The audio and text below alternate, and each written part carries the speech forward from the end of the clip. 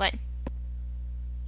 Hi, I'm Laura Ortiz, and I've decided that I'm one of the new hosts of Sci-Fi Saturday Night. I'm also known as Benedict Cumberbatch. Sci-Fi Saturday Night. Sci-Fi Saturday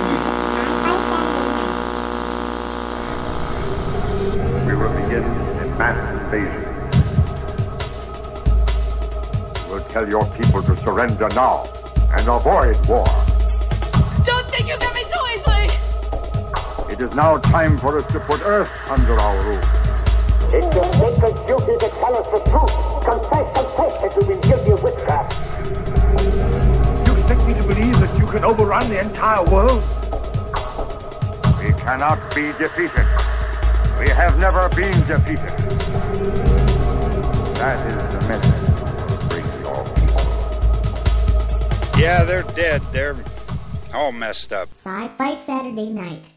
Good evening, everybody. It's Talkcast 155, and it is Sesame Street here on Sci-Fi Saturday Night. It really isn't, but I just felt like saying that. Deep in Area 51 on the sublevel 451, Book Burning and Frogurt Pavilion. I am the Dome, and tonight, due to illness, sleep deprivation, and the ever-popular Karen Carpenter syndrome, we have a very short cast. Joining us from the Revere Time Vortex in lieu of the violent soundboard vixen. You like that, do you? I from do the indeed. stacks of her personal silent zone in the Dank Dungeon reading room, she's keeping cool, calm, and collected. It is the Zombrarian. Oh yeah, totally calm. Totally calm right now. Well done, young lady. Well done. You'll be fine. I'm just sitting here with my buckyballs, throwing them against the wall. And if that sounds filthy, it's because it is. From the Four Color Vault of Comics in Manchester, New Hampshire, it's a man who sits alone in a room with a pencil in his hand, whatever that entails. It's Illustrator X. Why do birds suddenly appear every time you are near? You couldn't resist the Karen Carpenter thing, could you? I couldn't.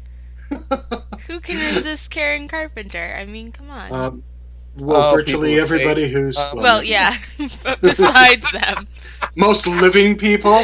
Like, that's a whole other story. Kriana is working off sleep deprivation, and the Dead Redhead has Kathleen Turner syndrome again tonight. I'm just going to conference her in for a second. I'm too sick to do the podcast! All right, so there you go. She'll be on next playing that. And we will have the full cast with us at the Rock and Shock Festival this weekend in Worcester, McMaster. Yeah, barring flood, fire, famine, or disease. Or yeah, there is that. Oh, you know what? What? Speaking of famine, disease, and the end of the world, I saw what was virtually panned as a horrifyingly bad movie.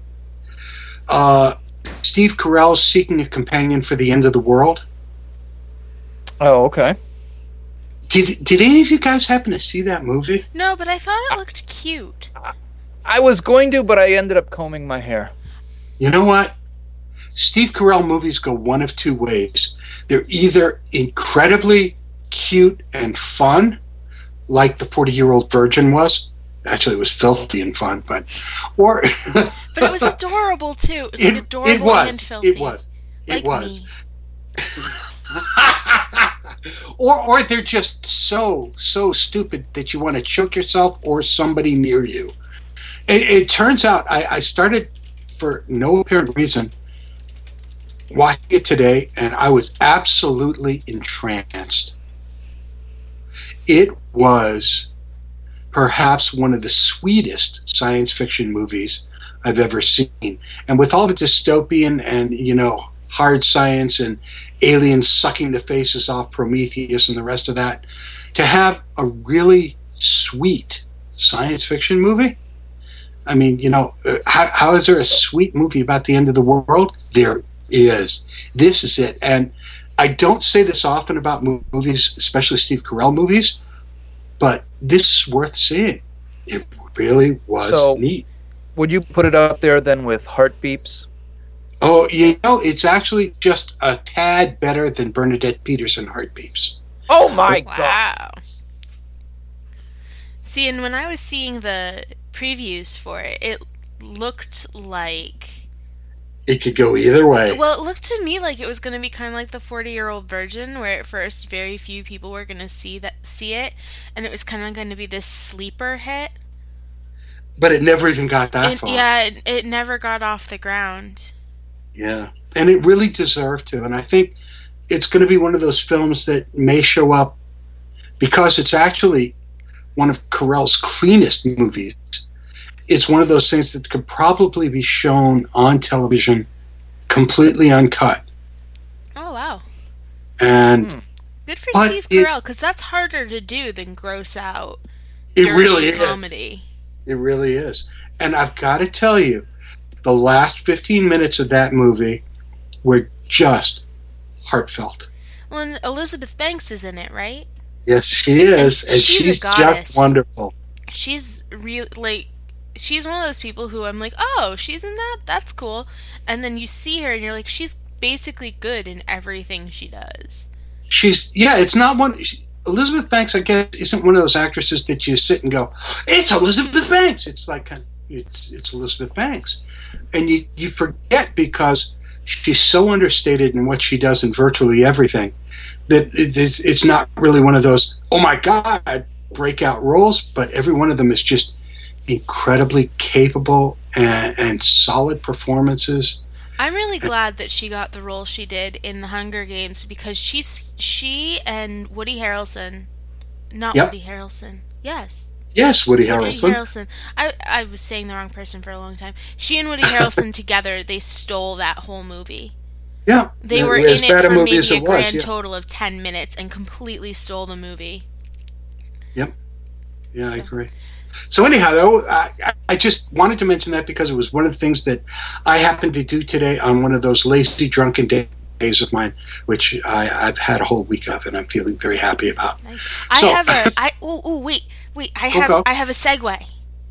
Do it. Okay, so speaking of Elizabeth Banks in Hunger Games, she wears a lot of makeup. And speaking of makeup. Dome, Kiss has a new album.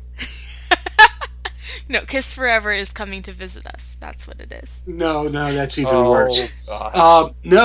Sci-Fi's one of Sci-Fi's best reality shows, Face Off, which is all about makeup artists, 10 makeup artists going head-to-head over a series to see who's the best, got renewed for season 4. And frankly, it's one of the best shows on that network right now. All right. Now, I got to say, the guy, the first judge they always introduce, what's his name there? Glenn Hedrick? Yes, Glenn Hedrick. I mean, it's 4 seasons, 5 seasons now. How many times has he smiled? It's in its third season. Never. No, I've seen it. He's smiled once or twice when something has been really, really good. My theory is he got approached by Hollywood one night and was like, we're going to base a whole movie off of your look. It's going to be Battlefield Earth. It's going to be huge. And you're going to get all the royalties from this. I'm worried about him. His hair has been getting really bad. And this might be a girl thing, but usually when someone's hair gets bad, it means that something is going on in their personal life. Well, I think it is a girl thing. And so I'm concerned about him. Does that explain why I have no hair? It could be. It would explain Peg Bundy there in Sons of Anarchy, but that's not Sci-Fi, so we'll move on. Wasn't there something in the news you wanted to talk about, Dome? Oh, there was. There were a few things. And we totally sidetracked it right from the beginning. But that's okay. Our old buddy Stan Lee, you remember Stan Lee, he did some, he was kind of a peripheral figure in Marvel Comics for a while there, not for very long. Anyhow, it turns out that Stan Lee, after he left Marvel, formed a company called SLMI, which is Stan Lee Media Incorporated. Wait. He founded a company called Slimy? Let's just think about those initials. Yeah, pretty much, yeah. Oh, boy. Go ahead. I will bite through my tongue on this. So in the 90s, after leaving Marvel, Slimy had all of the rights to all of Stan Lee's Marvel characters. Oh, did they? Well, they have the contracts that says yes. And of course, 3 years ago, Stan Lee sold the rights that he no longer owned to Disney. So there basically, Stan Lee Media is suing Disney for the rights to the Punisher, basically? Yeah, evidently, and Deadpool, yes. Oh.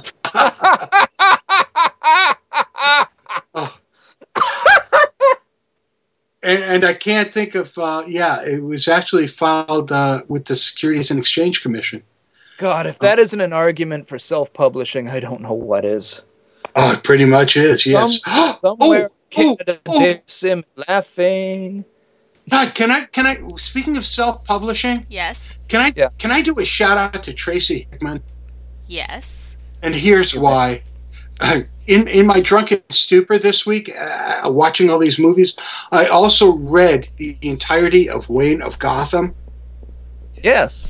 And oh, God, what a great goddamn book it is. I mean, you know what, Tracy? You can use this quote in it for whatever you want. This is one great goddamn book. The backstory of the Wayne fortune and I mean, I just sat there and I'm sitting there and I'm reading and I'm going, every 5 minutes. It was wonderful. You just liked it because Harley Quinn shows up. It was a wonderful, wonderful book, and I would love to see more in this series using this backstory. If I never read another Batman book, this to me is the best one I've ever read. Check your Facebook. Tracy just announced that he's working on another book in that series. Hot damn. Woo! That's a... Hold on. Mr. Hickman, I salute you. That's an amazing piece of work. When he talked about it on the show like 6 months ago, I said to myself, this is going to be good. And man, it does not leave anything on the table. It just gives you everything. It's wonderful. We might have to move that up to the top of the stack in the personal silent zone. You should absolutely do that. You should absolutely do that. It is just so cool. I like how I say we. We, like it's not just me. But right. I'm being two people tonight. I'm me and Kriana, so. You are. I am a we tonight. I'm like the Queen of England. And I am also Benedict Cumberbatch. So tell me about your grandmother's TV viewing this week. Oh, my grandma. I love talking about my grandma on the podcast. And I always tell her and she gets really embarrassed. So we know. Hi, Grandma. Hi, Grandma. Grandma Zombrarian. I call her. I call Grandma Zombrarian every Tuesday. And so this week I was telling her about how I was all excited because I was going to watch Dr. Horrible on TV. And I didn't go into the origins of Dr. Horrible. Okay. I just told her it was something that I had already seen and I really loved it and I was excited to see it on TV because it was a new format. Television, sure. And so she watched it. And my grandfather made her turn it off because he said it was too cute. So I'm guessing they didn't get very far. Well, they must have gotten past moist, but, you know. Yes, she did mention him, and she said that he was very funny, and she just loves him. He's so cute. And she just loves Neil Patrick Harris. He's so cute, too. But my grandma really loved Dr. Horrible, so I feel like that's a really big testament to Joss Whedon's ability to have universal appeal. Like, everybody jokes about how he's... Yeah, Grandma Zombrarian loves Joss Whedon's stuff. Like, everybody jokes about how Joss Whedon is god of the nerds, but I feel like he's got universal appeal. I think we need to get Grandma Zombrarian an Avengers t-shirt. We do. You know what? We should have her watch the entirety of Dr. Horrible and write a review for the blog. How about a t-shirt that says, "Meet me at the dollhouse"? No. I'm just going to draw the line right there because that's my grandma. Well, breaking news, here it is, coming from Wayne of Gotham, just finishing up the initial outline for Sons of Gotham, the next Batman novel proposal from Tracy Hickman. Holy crap. That is amazing. So there we go. It's freaking awesome. Tracy Hickman, I salute you, man. This was, I'm going to have, What? Go. No, it's okay. No, just getting back to the whole Marvel Comics thing for a minute. Yes. Yesterday, the clock ran out, and the movie rights to Daredevil reverted from 20th Century Fox back to Marvel. Oh, thank God. Time for another shitty film. Oh, sorry. Well, no, because Marvel has made all the Marvel Comics movies of the last few years, the Captain Americas, the Avengers, and all that. So the buzz is maybe they're going to make a good Daredevil movie. Is Ben Affleck available? I thought he was busy. Well, sorry. I don't care if you can't even keep a straight face. Another Daredevil movie. I should be nice to him. He's a local boy, but I just can't. No, I don't. I don't think he deserves it for that one.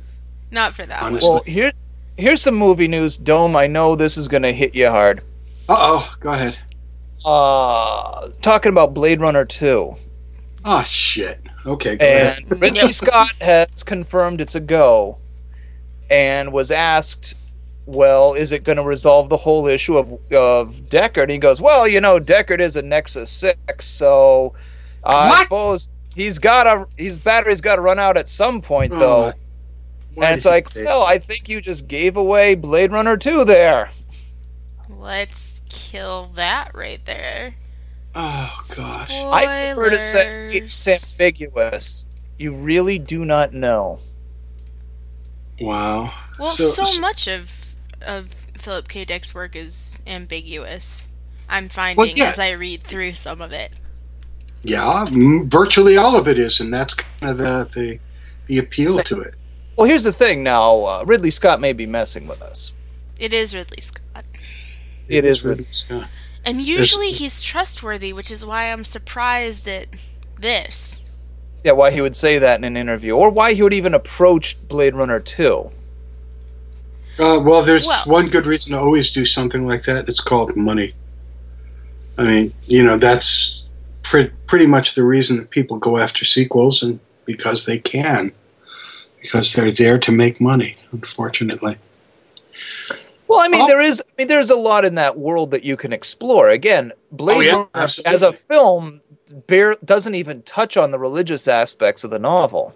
It basically ignores about 75% of the themology in that novel. And that's fine. I mean, that does give them room to play within that. But him being a Nexus 6, I don't know. I hope not. Speaking of anticipating stuff, Walking Dead premieres this weekend. And if you have Dish Network, you're fucked. And why? Well, because Dish Network dropped AMC about 6 months ago. Yes. Oh, that's right.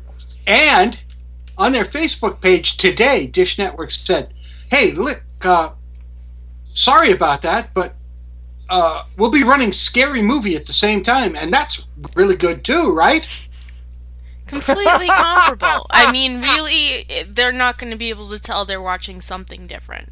Absolutely not. No, they're both filled with zombies, that's for damn sure. But speaking of things that I'm actually excited about... Yes, my dear. It's not on the list, I'm sorry.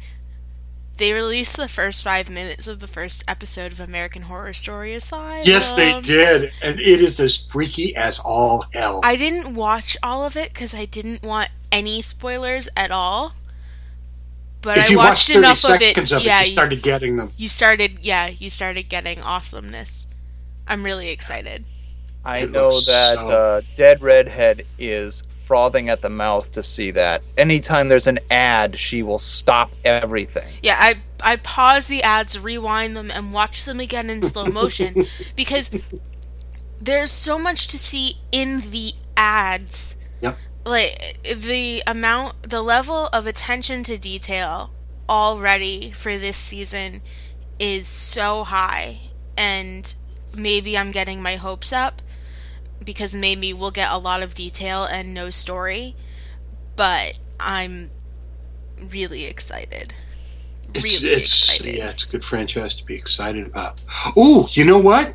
When True Blood comes back for season 6, Rutger Hauer is going to be in the cast. What? No shit. Is that cool or what? Does this mean that True Blood is in the world of Blade Runner? Maybe, but no. But hopefully it lasts longer than Christopher Maloney did, which was 4 episodes before they staked his ass. I'm having trouble seeing that. Like, I realize that it could totally happen, but I see him more as, like, cowboys and steampunky Wild West stuff, and not so much True Blood. Well, who would have thought Christopher Maloney's character would have been that good? That's true. You know, Detective how many years Stabler on Special did an Victims awesome Unit did he job. I admit I still called him Detective Stabler in my head, and whenever they referred to him by name, I was like, who? Stabler. Okay. But, you know,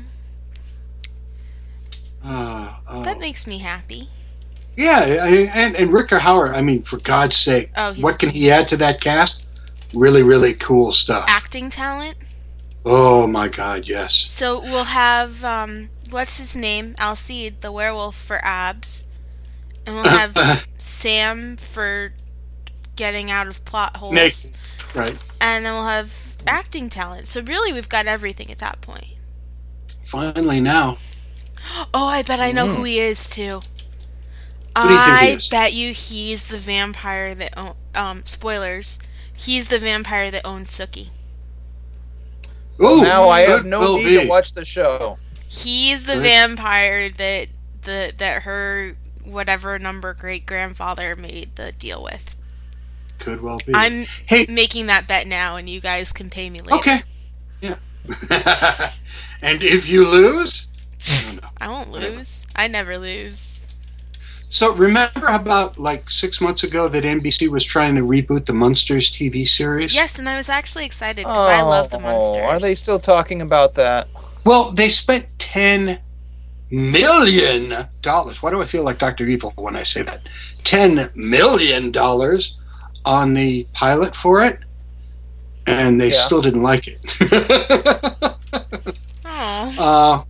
So what they've decided to do to make up somewhat for that $10 million investment is run the 1-hour pilot as a Halloween special called 1313 Mockingbird Lane. Oh, cool. I'm actually excited. Okay, yeah, they'll recoup their and then there'll be DVD sales and all that sort of thing. But I can't imagine how, if $10 million couldn't make it a good series, how good that pilot's going to be. But I don't know, we'll see. You will be watching, won't you?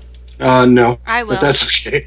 I will watch it and report back. And we will expect your book report in the mail. Check. Or your mail report in the book, either one. Ew. Which at this point brings us to 50 Shades of Grey. Okay, $1 in the creepy jar for me. Thank you. Yeah, maybe 2. Maybe 2? Yeah. Okay. Yeah, but we haven't talked about Data Does Picard, and we're not going to. We're moving forward. $5 in the creepy jar slash for bringing fiction it today. up. Which brings us to that point in the show where we talk about this week's Facebook poll. Dead Redhead? No, not going to do it. I gave you the in. You chose not gonna. Not for 3 minutes. No. You don't this week's you know what? There are some Facebook polls where we just get a ton of responses on 2 or 3 answers, and then there's like this week where we get a ton of different answers. We had like over a dozen, answers. People wrote in for like 1 vote or 2 votes each, but the question this week was, who's the best devil from movies or TV?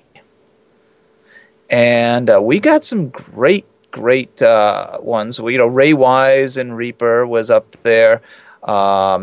We had Danny Elfman from the movie Forbidden Zone, which is a personal favorite. So kudos to everyone who was giving shouts out there. But it came down to... Oh, wait, no, wait a minute. Before we do that, there were some really, really, really good ones in there, too. I mean, let's not gloss over these. John Ritter from the movie Holy Moses. Who the hell saw that movie? Good for you. We actually had 2 people, and it looks like they're brothers, who saw that movie.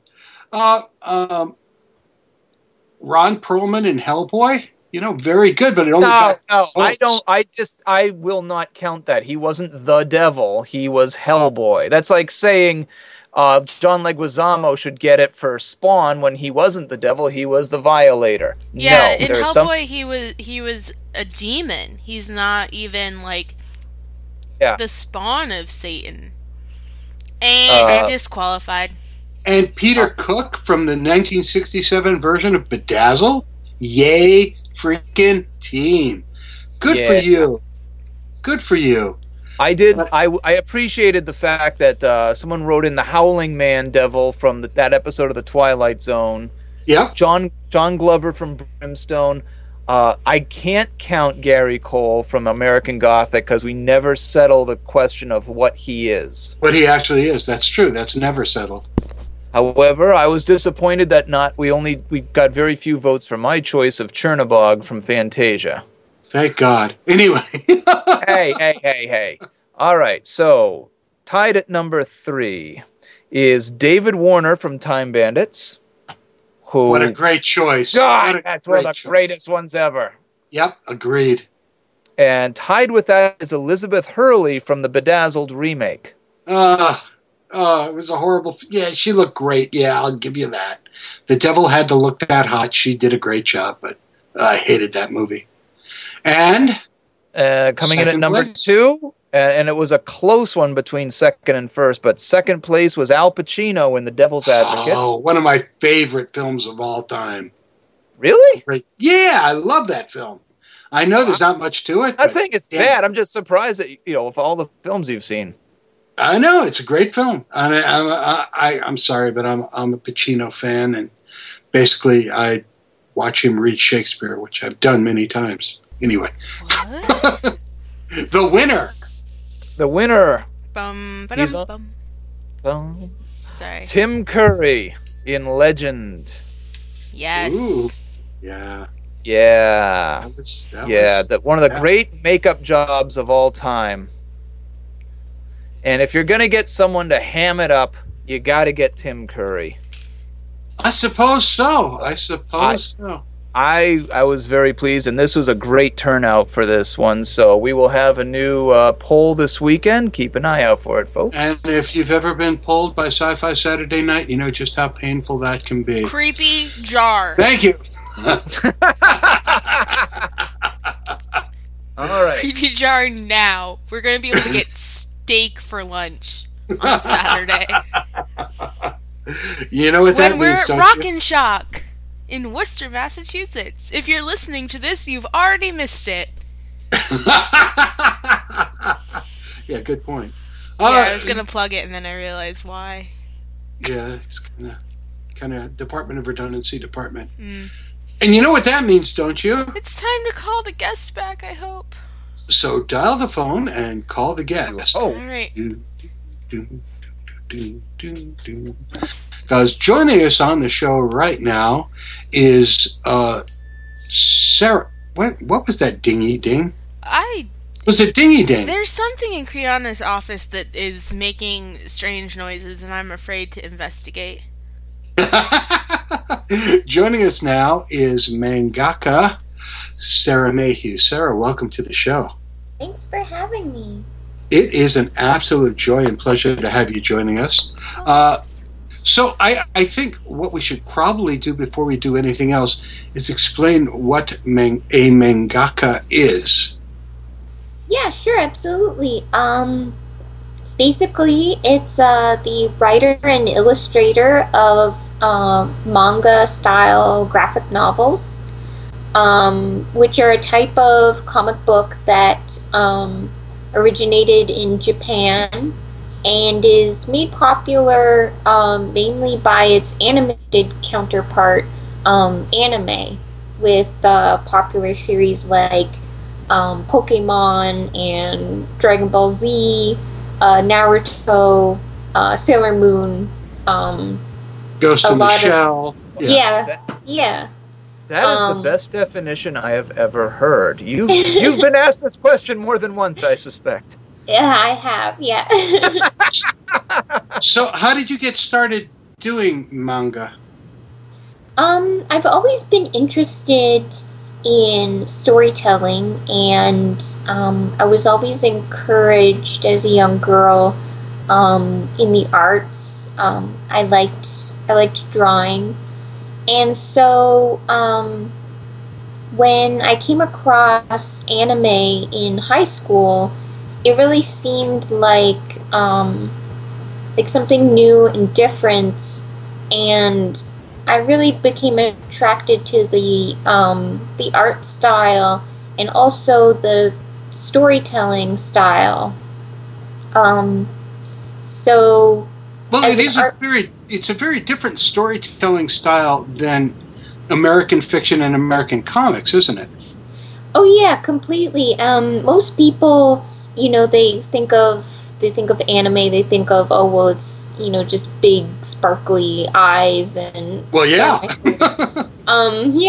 but it's really, the way you tell a story is really a lot different than you would in, say, a traditional American comic book. Manga is much more based in symbolism and emotion, and American comic books tend to be very literal. The example that I like to use is often in manga, you might see a character all of a sudden burst into flames, and it means that, they're angry or they're fired up, and not that they're literally on fire. Where in an American comic book, if you burst into flames, you're probably one of the Fantastic Four members. So at a very young age, you started learning this style, learning how to talk in this style, and began drawing it? Yeah, I think as someone who is always interested in storytelling, I think comics is a pretty easy way to get into making a story. It's something that you can do, on your own. You can write and illustrate, and living in, the Web 2.0 era, you can share your work a lot easier, than back in the in the totally analog days. So yeah, I think it's something that was really easy to fall into as far as getting a story out there. Where when I was in high school, it wasn't quite as easy yet to say make videos, make amateur getting into amateur filmmaking was something that still hadn't sort of started becoming easy and popular and cheap like it is today with YouTube and right, and technology being a lot more affordable. I think that would have been something that might have interested me as well as a young person. So I think if you're interested in telling a story, comic books is something that, if you're artistically inclined, is something that you can kind of do, on your own, without needing a lot of equipment or other people involved. So yeah. So explain this progression, if you will, from being a high school student, learning the way to express yourself in manga, and in a few short years being a lecturer at the TED as a Long Beach TED Fellow. I mean, that's quite a jump. Yeah, I was so excited when I found out that I'd be going to TED.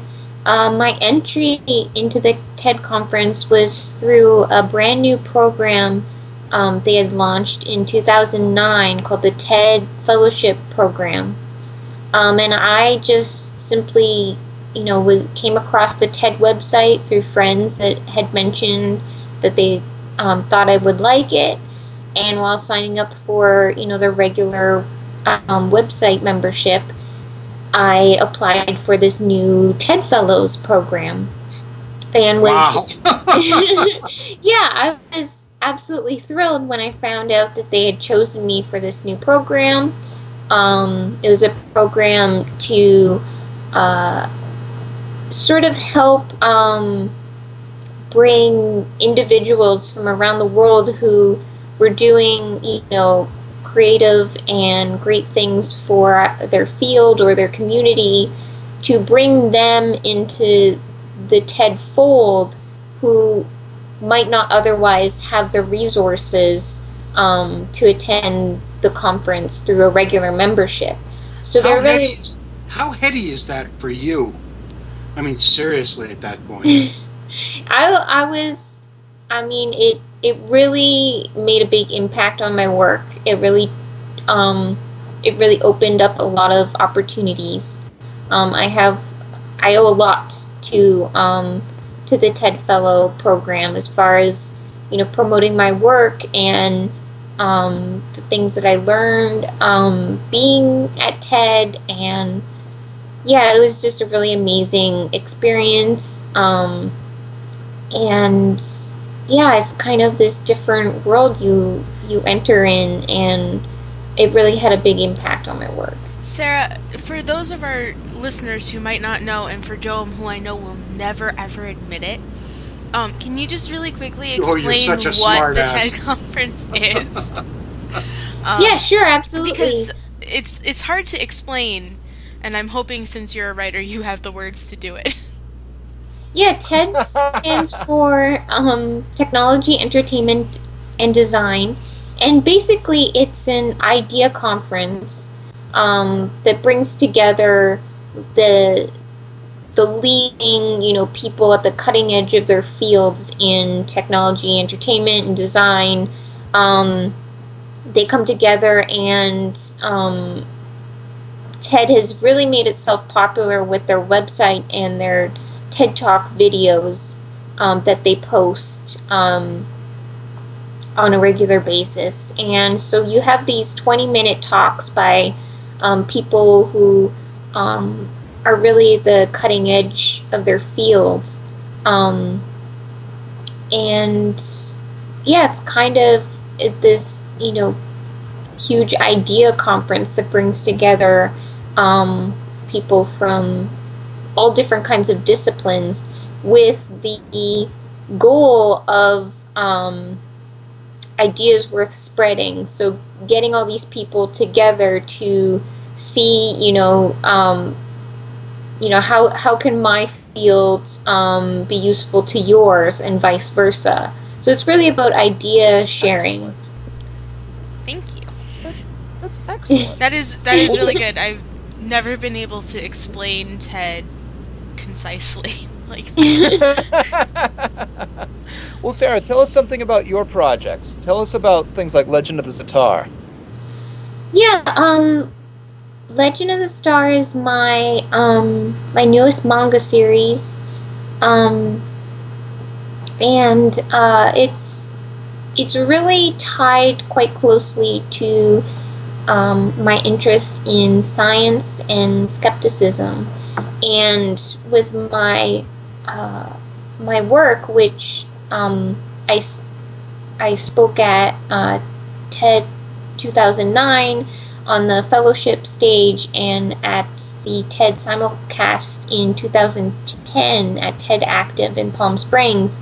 The focus of my work is trying to create stories that are not only entertaining and that you can connect with emotionally, but that also present stories and characters that promote and inspire people to become critical thinkers and interested in science-based thinking. Well, I have to say, Legend of the Zatara certainly works. There was a part, without spoiling anything, there was a part early on where these two characters are fighting, and instead of giving off like a big manga blast of energy or something, the other, one character is maneuvered into accidentally getting this plant all over them. Right, and yeah. And I was like, oh, that's clever. That's clever. It's like, aha, see, now you are going to get this allergic reaction and so on and so forth. I'm like, oh, that reminds me of like old Carl Barks' Uncle Scrooge's or old Tintins, where you have like, yeah, well, no, because again, unfortunately, with a lot of manga that I've read, it's like, and then an energy blast came from their hand and beheaded them. And I'm like, come on, guys. But no, this was really well thought out. I really liked it. Thank you. Yeah. I mean, I'm really hoping to combine sort of the things I like best about my different interests. I'm really drawn to the energy and the fantasy elements of anime, but also my interest in science. I prefer characters who can think their way out of a problem rather than simply, always fighting their way through the plot lines of a story. So I think it's a balance between creating something that is, visually energetic and has that appealing, fast-paced fantasy, sci-fi action that people love about anime, but combining it, showing that you can have a story that isn't full of, sort of pseudoscience, paranormal belief systems, so that you can have characters in a fantasy setting that still promote sort of the values in science-based thinking. Why is that important? Why is that important to you? Because it seems to be something that permeates a lot of what you do and is kind of seminal to a lot of your work.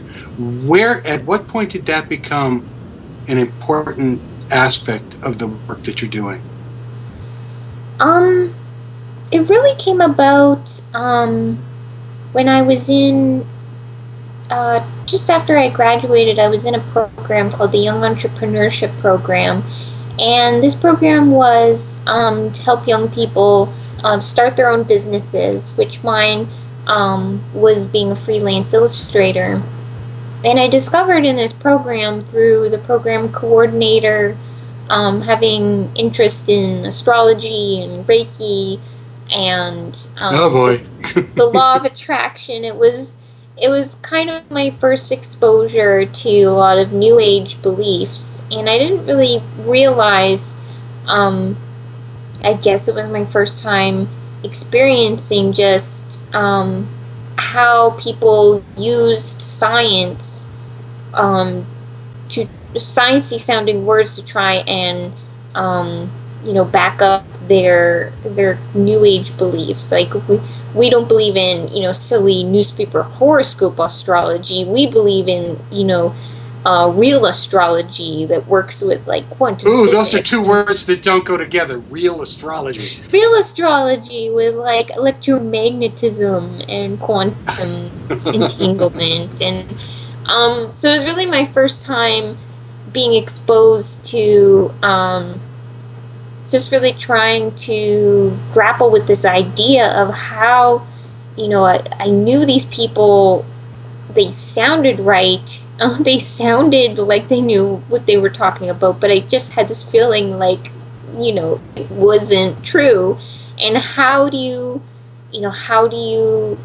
distinguish what sounds like is true or what we might want to be true versus what actually is true?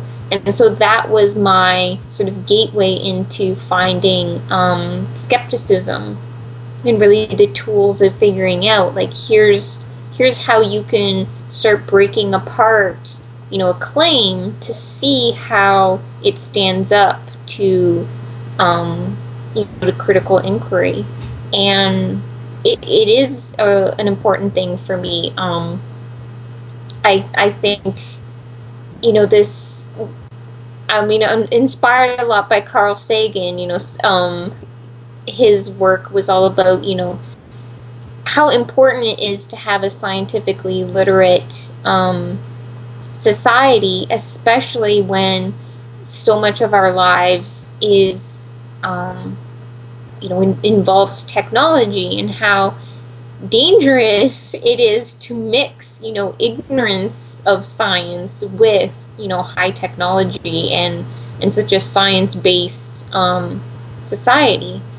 So I do think it's important to have a scientifically literate culture, to have a population that knows how to distinguish between, claims that are based on evidence and those that aren't. And I think entertainment is a great tool to get across certain messages to people that might otherwise be difficult to just sort of plainly, say in lecture mode. Do you find that there's a large segment of readership that doesn't really understand that difference? I know that I feel like, as an artist with not a lot of formal scientific training, I just had, sort of a outside hobby interest in science. I know as a young person, there's some areas where I couldn't distinguish, what was science and what was pseudoscience. You get interested in UFOs or, crop circles and, well, they're interesting. They are, and they to someone without formal scientific training, they can sound science-based. You can make these arguments that they sound like they know what they're talking about. And then when you just learn a little bit about critical thinking and how we can trick ourselves, about, learning about how our mind is just always falling into these cognitive errors, and you just have to learn a little bit about it, and you start to immediately be able to see things a lot clearer between, identifying a claim that just doesn't have the evidence to back it up, and those that probably do. It's really an interesting mix from my perspective. The manga and as a means of expression, and the manga as a means of cognitive skepticism. Yeah, and that wasn't a question, oddly enough, but I just realized that. Dome has a bad habit of I really do saying things that seem like questions that really aren't. But they're not. Yeah. And that was one of them. Sorry about that. No, I think, that it's a balance between, manga is so based in symbolism and emotion, and I think it's a really great way to, science can seem sort of cold, and it has this stereotype of being kind of, full of logic and devoid of emotion and passion, when that really isn't the case. And so I think taking, on the one hand, this art that is very emotionally appealing, using its style and its way of telling a story, of communicating, and filling it with sort of the meat of science and the very truly inspiring and amazing things that come out of that field. I think the two combined, I think, is something that really interests me. One thing, just as a fellow artist, your style is with manga. The thing that always surprises me with manga is that for the most part, it's a very sparse style, because I got into it through anime. And with anime, I could watch that, and I could freeze a frame of a film and watch it for 10 minutes, just picking out all these little details and hundreds of little colors and everything. And it's very heavy. Whereas manga, it's very sparse and light, and I can read something like Star and realize, oh my god, I just read 50 pages. And it worked. And it's story-based. And I got the feel of the story from it. It's a very light, and it complements the story very well. So I was afraid it was going to be something like, sorry, Dome, but something like an Isaac Asimov thing where it'd be like, and then we went into a 20-page discussion on why this battery works. Like, no, this is really fun stuff. Don't give me Susan Calvin crap right now. Thank you very much. Yeah, you're right. It is. It's very fun stuff. And now, where are you going to be appearing, Sarah? You got some upcoming shows? Yeah, this month I'm going to be heading to Nashville for SciCon, which is a science and skepticism conference hosted by the Center for Inquiry. They're holding that in Nashville? Yeah, it's way to go, Tennessee. It's going to be my first time in Nashville.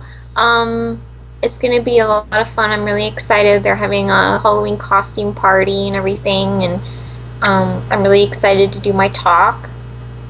Also, this month on the 20th, I'm having a live draw Google Hangout,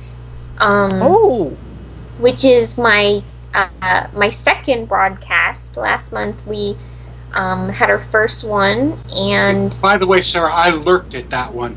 It was quite fun. Oh, thank you.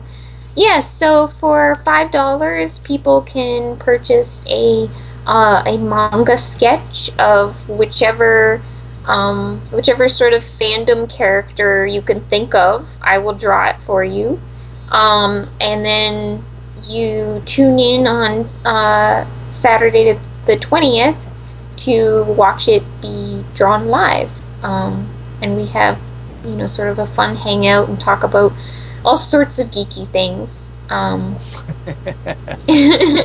So people can check that out by circling me on Google Plus or following my Twitter feed at Sarah Mayhew. We're going to have links to all of this on our site as well. Yes. Great. Yeah, and then I'll be in Ottawa at the end of November, the beginning of December, for a new science and skepticism conference called Eschaton, I think it's called. I think that's how you pronounce it. Yep. It looks difficult. Eschaton. Yeah, it's sort of it's a conference at the end of the world, I think they're calling it. Yep. Perfect. Oh, for the whole Mayan calendar thing. Yeah, that makes sense. Yeah. We're better to celebrate it than Ottawa. Excellent. Sarah, thank you very much for being on. We wish you good luck with your projects and your appearances, and I'm especially looking forward to more issues of Legend of the Zatar. Please, if you don't mind sticking around after the show drops, we want to do some wrap-up with you. Sure, thanks. Yeah, it was... Absolutely. Thank you for having me. So, X, when you hear the music, you should probably talk about what's coming up in the next couple of weeks. Yeah, when I hear the music. There should be music. I don't know why there's not music. Better start humming. Stop that. Stop. Just stop. Because this is one of those upcoming guest lists that just makes me just, oh baby. No, it's Yeah. the music is playing. Just go. Maybe it's recording. I don't know. I can't say I have faith in that because we've just been talking with a skeptic. Next week is our 3-year anniversary show, and to celebrate, we bring back an old favorite. Author Spider Robinson will be here. Cannot wait to talk. Cannot wait to talk to Spider again. Absolutely. Then on October 27th, con season's not over yet, Sue Soares shares the guest list for this year's Rhode Island Comic-Con. On November 3rd, Dresden Files author Jim Butcher will be joining us on his latest release, Cold Days. Then on November 10th, help producer Ethan Kalk fund the Kickstarter project Star Trek Renegades. Unbelievable. And, will we be interviewing a few special guests from the Trek universe? You're going to have to tune in and find out because it just might happen. I'm just saying, Chekhov and Tuvok are attached to the project. I'm just saying. And on November 17th, an old friend of the show stops back. New England horror writer Rob Watts returns with a follow-up novel to Huldafolk. So keep an eye out for the Sci-Fi Saturday Night Cast at the Rock and Shock Festival in Worcester, Massachusetts on Saturday, October 13th. Sci-Fi Saturday Night is the official podcast of the Boston Comic-Con, Granite Con, and of ComicArthouse.com. Visit ComicArthouse.com for the best deals on original art from dozens of your favorite artists. Tonight's outro music provided by the Traffic Lights. Pick up their CD Huldafolk at robwattsonline.com. Dome? Could that have been any more hesitant? Yes, it could have, but it wasn't. I want to thank Sarah Mayhew for joining us tonight. Sarah, it was a pleasure listening to you, pleasure talking to you. Wish you much good luck in your upcoming events. Thank you. Oh, you're very welcome. From the Revere Time Vortex, Kriana is sleeping, and Grammar Girl's Ombrarian. Thank you, my darling. You're welcome. Sorry, Rob. I pressed play. It's just not there. From the Four-Color Vault of Comics, the dead redhead is dying somewhere in the corner. Thank you, Illustrator X. I raise a glass to you, my good sir. Oh, good Lord. This is Dome saying, Genie, shared pain is lessened, shared joy is increased. Thus do we all refute entropy. Good night, everybody. Good night. Good night. And there should be music here. Who knows? There should be music. There will be in the post. So my first wife said. Okay, everybody be quiet.